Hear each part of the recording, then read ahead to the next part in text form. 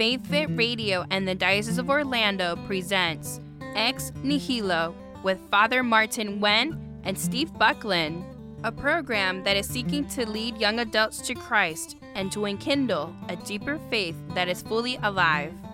Now, here are your hosts. Well, hello everyone. Father Martin is back. Thank goodness, because we had to take a whole week off after me and Father Chris co-hosting in your absence. So, oh my! Did you miss me? You look folks? amazing. You are golden tan. You look like, all that hot I still oil look you yellow. use. It is. You look golden. You look like somebody stuck you under a heat lamp. Golden Did brown. you enjoy the beach? It was good. We of the week that we went, it stormed every afternoon.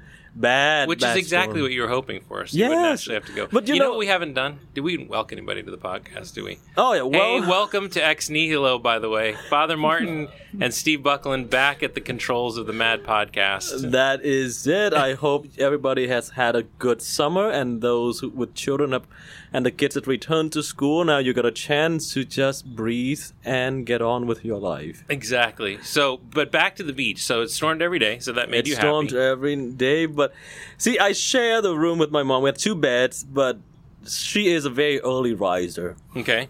And like, so what's this early? 6, like 8? like 4 a.m. 4 a.m. Yeah, Okay, that's early. that is very early, and I really wanted to sleep in, and she prayed a rosary at 4 o'clock in the morning, and I could hear the rosary rattle. I'm like, oh, I'm up. You are a light sleeper. That would not bother me. Oh, I was. I sleep through thunderstorms, so... So, but it was a good chance to relax, and I share with my parishioners as well. Everyone needs a chance to just go off somewhere and be in silence and catch up and let the dust settle and recenter. When you're a dad with 7 kids, you know where that is? It's called the bathroom. That is true. That's your moment of silence. You just have to enjoy it while it lasts. So, But in any event, well, we're glad you're back. We got several. The Hero podcast turned out to be very divisive. Everyone of our 10 listeners, 5 hated it and 5 loved it. So. what people are not fan of superheroes? I don't know. I think we just didn't hit on the heroes they liked. Is probably what it was.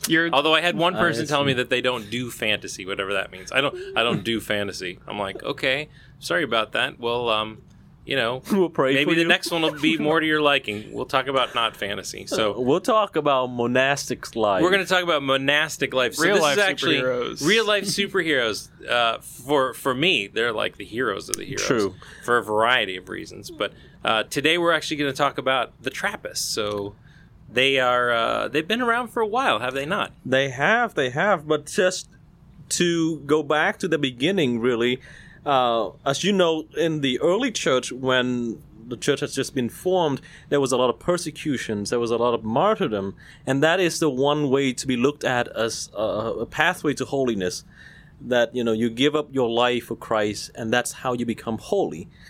But when Christianity was legalized and there was really no persecution anymore, and the people were longing for that path to perfection, and that gave rise to the birth of monastic life. Right. And certainly we have to mention St. Anthony of the Desert, and of course the father. hermits. That's right. Yep. And then the father of monastic life, which is St. Benedict, Yep.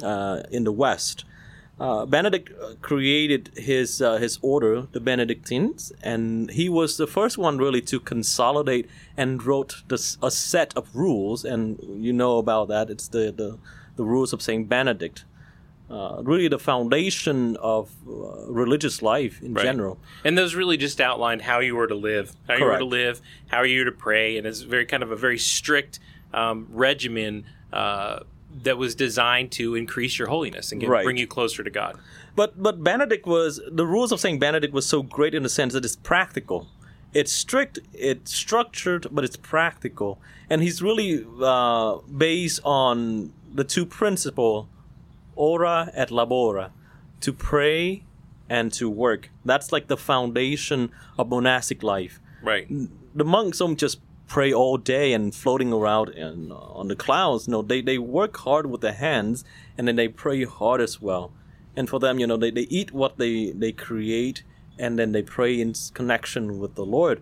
But then when the monastic life becomes so appealing, it draws a lot of people. It does.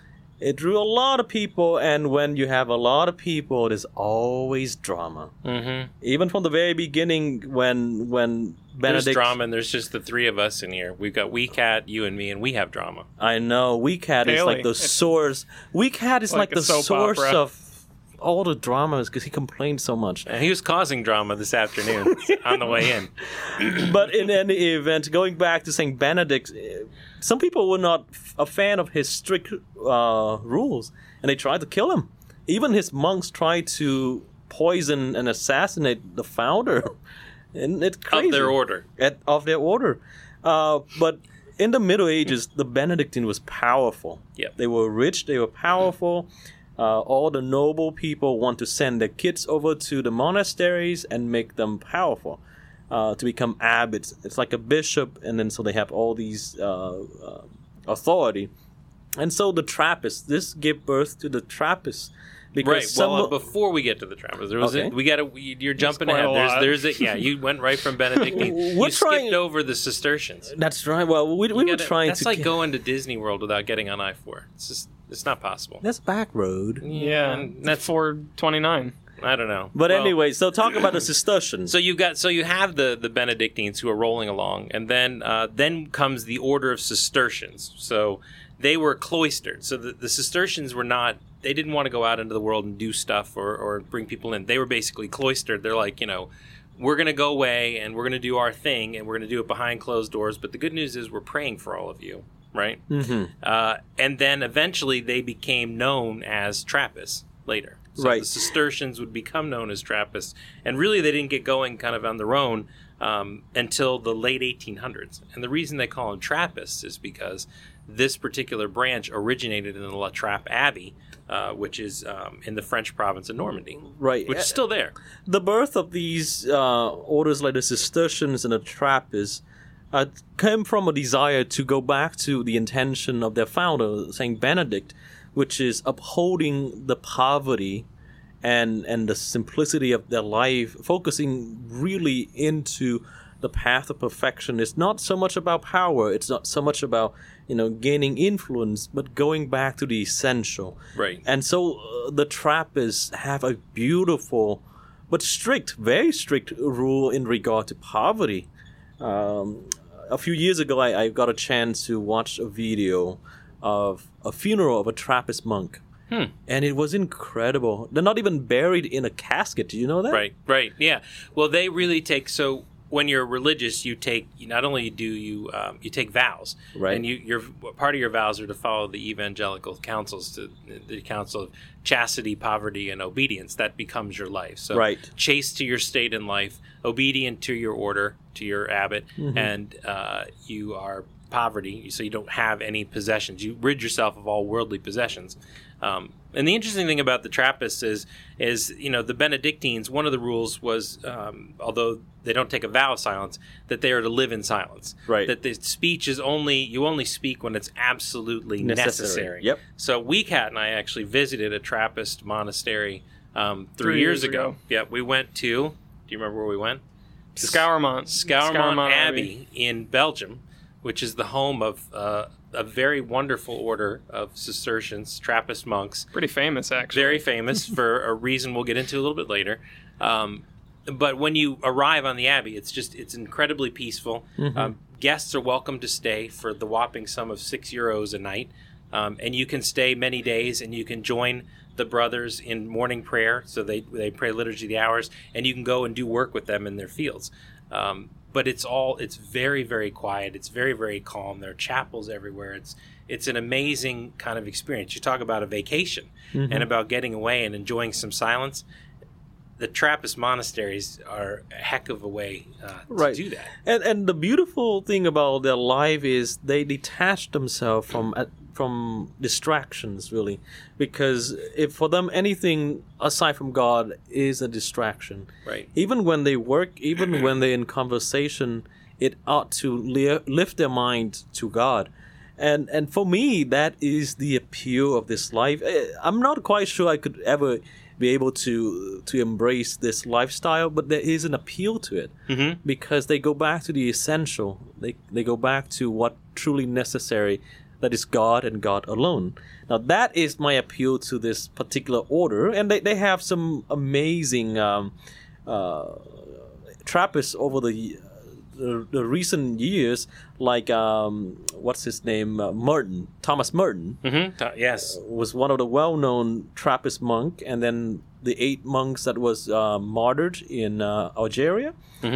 We're all Trappists. Was all Trappists. Now that is the appeal that I find in this order. But Steve and Weekhat have a particular fondness of the Trappists for one reason. Well, there's a couple of reasons, but there's a primary reason. So while they're in these beautiful monasteries and things, and they have all the gardens, they need to keep them fresh. So in this day and age, it's not just enough to farm. You got to air condition in your buildings, or at least provide heat. You got to have food, and so the Trappists needed some way to support their lifestyle, and so. They are probably most famous, and most people who have ever heard the word Trappist would associate it with one of 3 things. Probably beer is probably what they're most well known for. Soaps, also cheeses, and other like baked candies and honey stuff. Yeah, and so they're actually over I believe 170 different Trappist monasteries around the world. But the ones that Ethan and I were more concerned with were the Trappist monasteries that brew beer. And believe it or not, they used to all be in Belgium except for the one in France and one in the Netherlands, and now there's one in the United States. Oh, yeah? Where at? All you have to do is shoot up 95 for about 20 hours from Orlando. Only 20 hours. And then hang a left just after you get into Massachusetts, and you'll find yourself at the Spencer Brewery and Abbey, which is the only certified Trappist brewery in the United States. And you can find their beers actually here, but probably the most well-known of all the Trappist beers is Chimay. If you've ever been to any kind of bar, you'll see Chimay, blue, red, white, and actually for the last 7 years, Trappist beers have been ranked number 1 in the world beer competition. Well, West Lateran 12. On that topic, there is a beautiful Latin proverb, and I'm going to share with you. Okay. Which says, and this comes from the Trappists as well. And the Latin phrase is qui bibit dormit, qui dormit non peccat, qui non peccat sanctus est.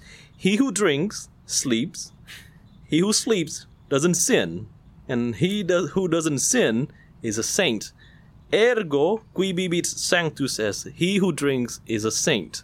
Well, that wow! I didn't realize I could attain sainthood before I died. Now, this is not for the modern advocating drinking, but this is the philosophy that apparently the Trappists that's considered a proverb. He who drinks sleeps, and he who sleeps doesn't sin, and he who doesn't sin is a saint. Exactly. See?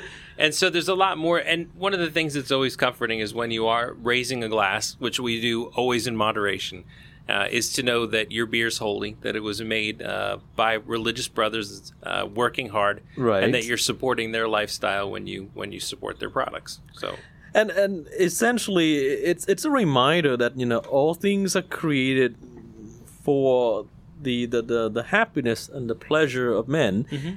People can easily abuse things, but alcohol, God has allowed alcohol to happen. I don't drink. There's a couple of reasons. So I don't drink. I mean, well, period. You should have a beer once in a while. It would be good for you. So, once a year. Once a year. So, I mean, you mentioned alcohol, and in history, alcohol and beer in particular. Speaking particularly about beer was one of the only safe ways to consume water. So, they have beer recipes. They found beer recipes going back as far as 5,000 years BC, so 7,000 years ago. They found beer residue in clay jars in Egypt, in Mesopotamia. So for a long, long time, the process of fermenting, basically wheat with water and wild yeast was always a safe way to consume water. For the monks in particular, during times of fasting, during Lent and Advent, when they would not be eating, they would essentially they called it the liquid bread of life, because they would make a stronger beer, right? So they wouldn't actually, and it has lots of nutrients. The higher end beers are loaded with complex B vitamins. So here's a trick question for Steve. Here's a trick question for Steve. Do you drink a lot of safe water? I don't drink safe water. I just drink beer. I have a feeling that we're going to be edited in this portion. No. See, there's a lot to this. It's not just it's not just craziness, and we're not just. It's hard to be a Trappist become a Trappist beer, because it actually has to be made like from start to finish by the brothers. It can't just be contracted out. So there's a lot of Saint this beer and Saint that beer, but right now there's only 8 Trappist abbeys that actually brew beer, because then and they have their own little symbol and everything, but it's actually done by the monks. And then there are many other other Trappist abbeys here in the United States, some in Arizona. There's a few up in the Mid-Atlantic and up and around Washington, D.C., where they make products. They do honey, they do cheeses, they do jams and things, and all those are sold to support those abbeys. So while the beer-producing abbeys are very famous, many of the other Trappists, and you can find them online and stuff. So just a shout out for our dear listeners. Support the brothers, the monks, and look them up online. I'm sure you should be able to find them. Yep. It's just a quick Google to Trappist anything, and you can pretty much find it. Trappist anything. Trappist products near me. Hit go. Here we go. It comes right up.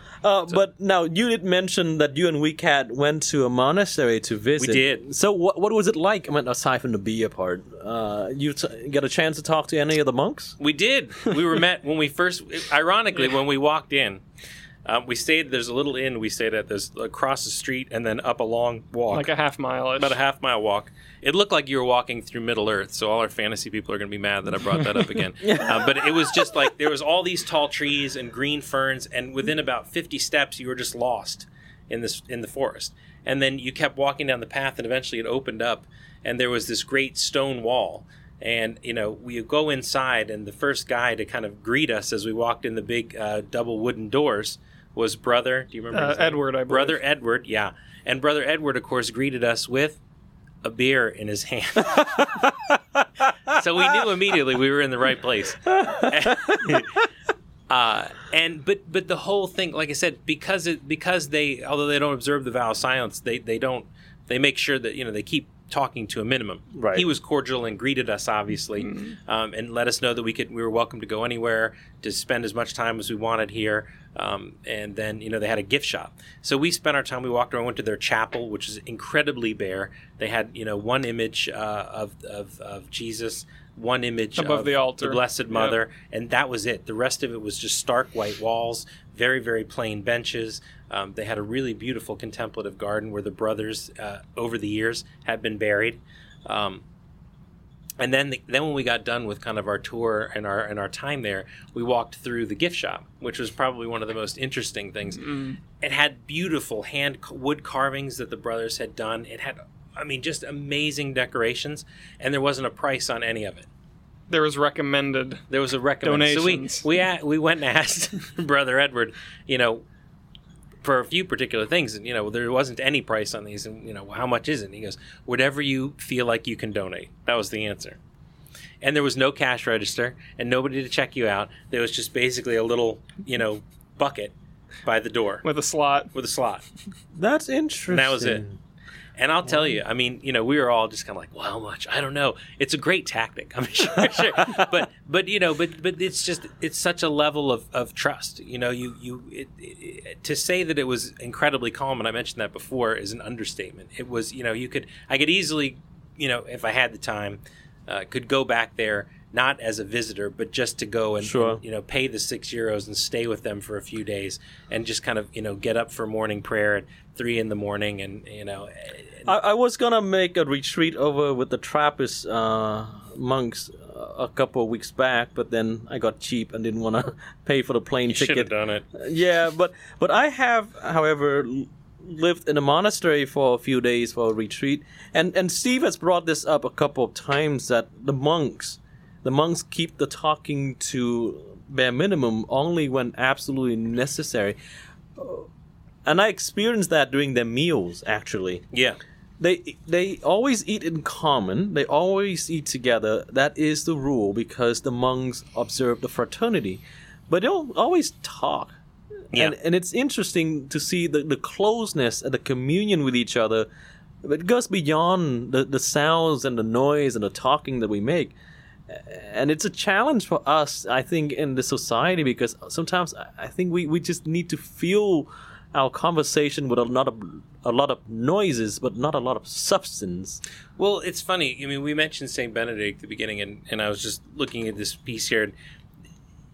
Generally, St. Benedict kind of describes speech as taking away from one's quietude and receptivity. Mm-hmm. And it's the receptivity, I think, that you're kind of hitting on here, in that, for a lot of us, speech is a crutch. Mm-hmm. So when we talk to each other, it's just kind of this way where we can communicate. But when we eliminate words and our communication happens through largely nonverbal cues, it requires us to be far more attentive of each other. Right. And more anticipatory. And I think it breeds a deeper sense of charity within ourselves because we don't have the luxury or the crutch of speech.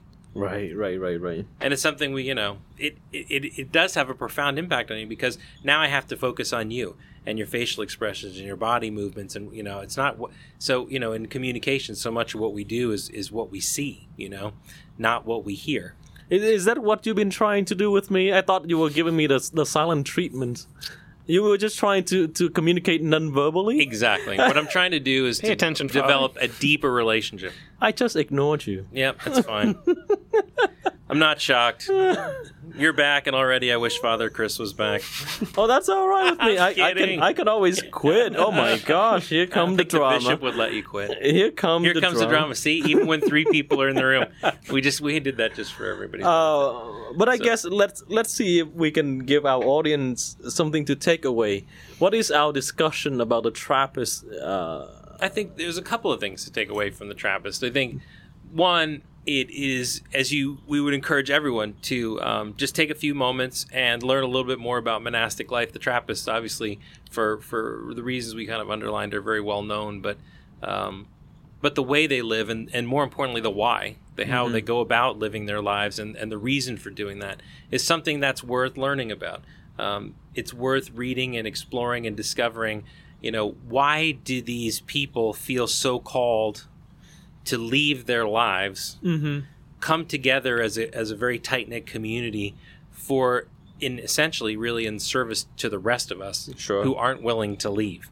They're there praying for our salvation and working in a sense in their own fields, so that they can pray on our behalf. And it's not just, we don't want it to sound like it's a selfish thing. Well, I pull myself out of the world so I can be closer to God.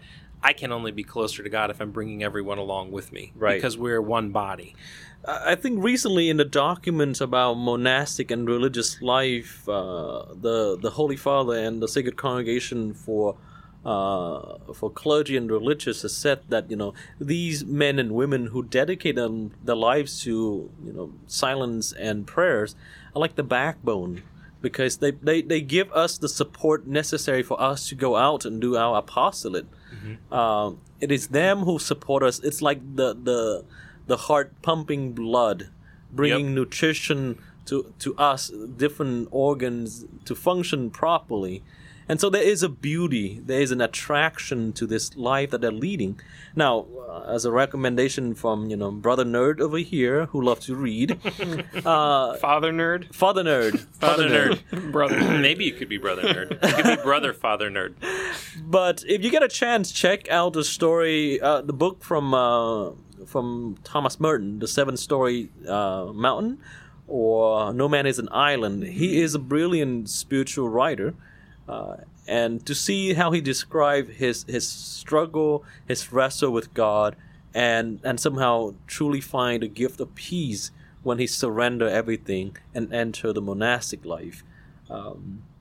And the last shout out is, obviously, the monks work very hard and they are necessary. So there's plenty of products that they provide. Again, would you like me to read off the 11 breweries allowed to display the authentic Trappist product logo? So those would be Brasserie de Rochefort from Belgium. That was opened in 1595.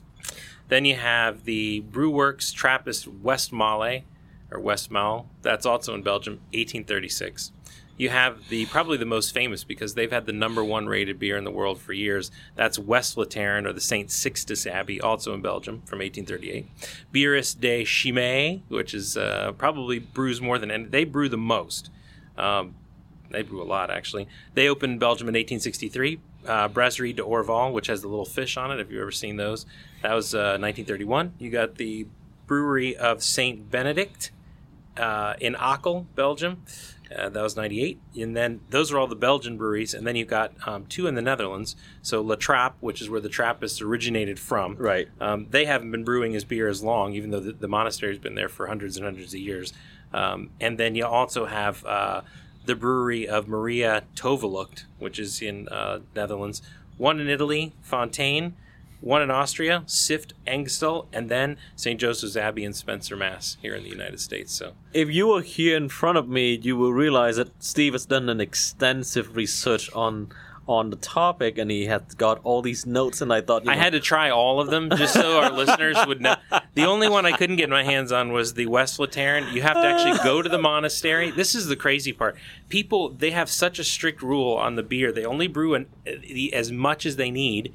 So even though it's ranked #1 in the world and everyone wants to get their hands on it, they make very, very little of it, because they'll only brew enough to pay for their needs. They won't make any more than that. So when you go there, you have to register in advance. You have to have a reservation. You get 6 bottles, and that's it. And if you miss your time, you're done. You don't have a chance to buy any more. I find it so fascinating, because my classmate would attest that I am a staunching person against drinking, and here I am having a half-an-hour conversation with Steve about beer. But is it that you don't like...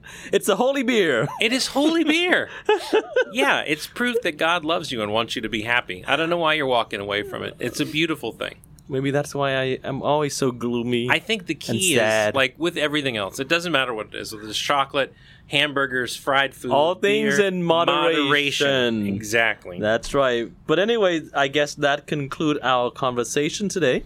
Check out all these wonderful monks who support your local Trappist. Right. And if you ever want to stop by the cathedral to drop off any Trappist products for Father Martin or me, feel free.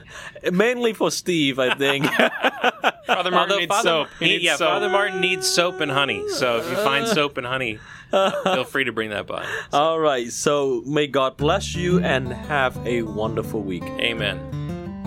Faith Fit Radio and the Diocese of Orlando presented Ex Nihilo with Father Martin Wen and Steve Buckland. Thank you for listening. Check out the podcast at faithfitradio.org and tune in next time. May you be blessed with peace and joy.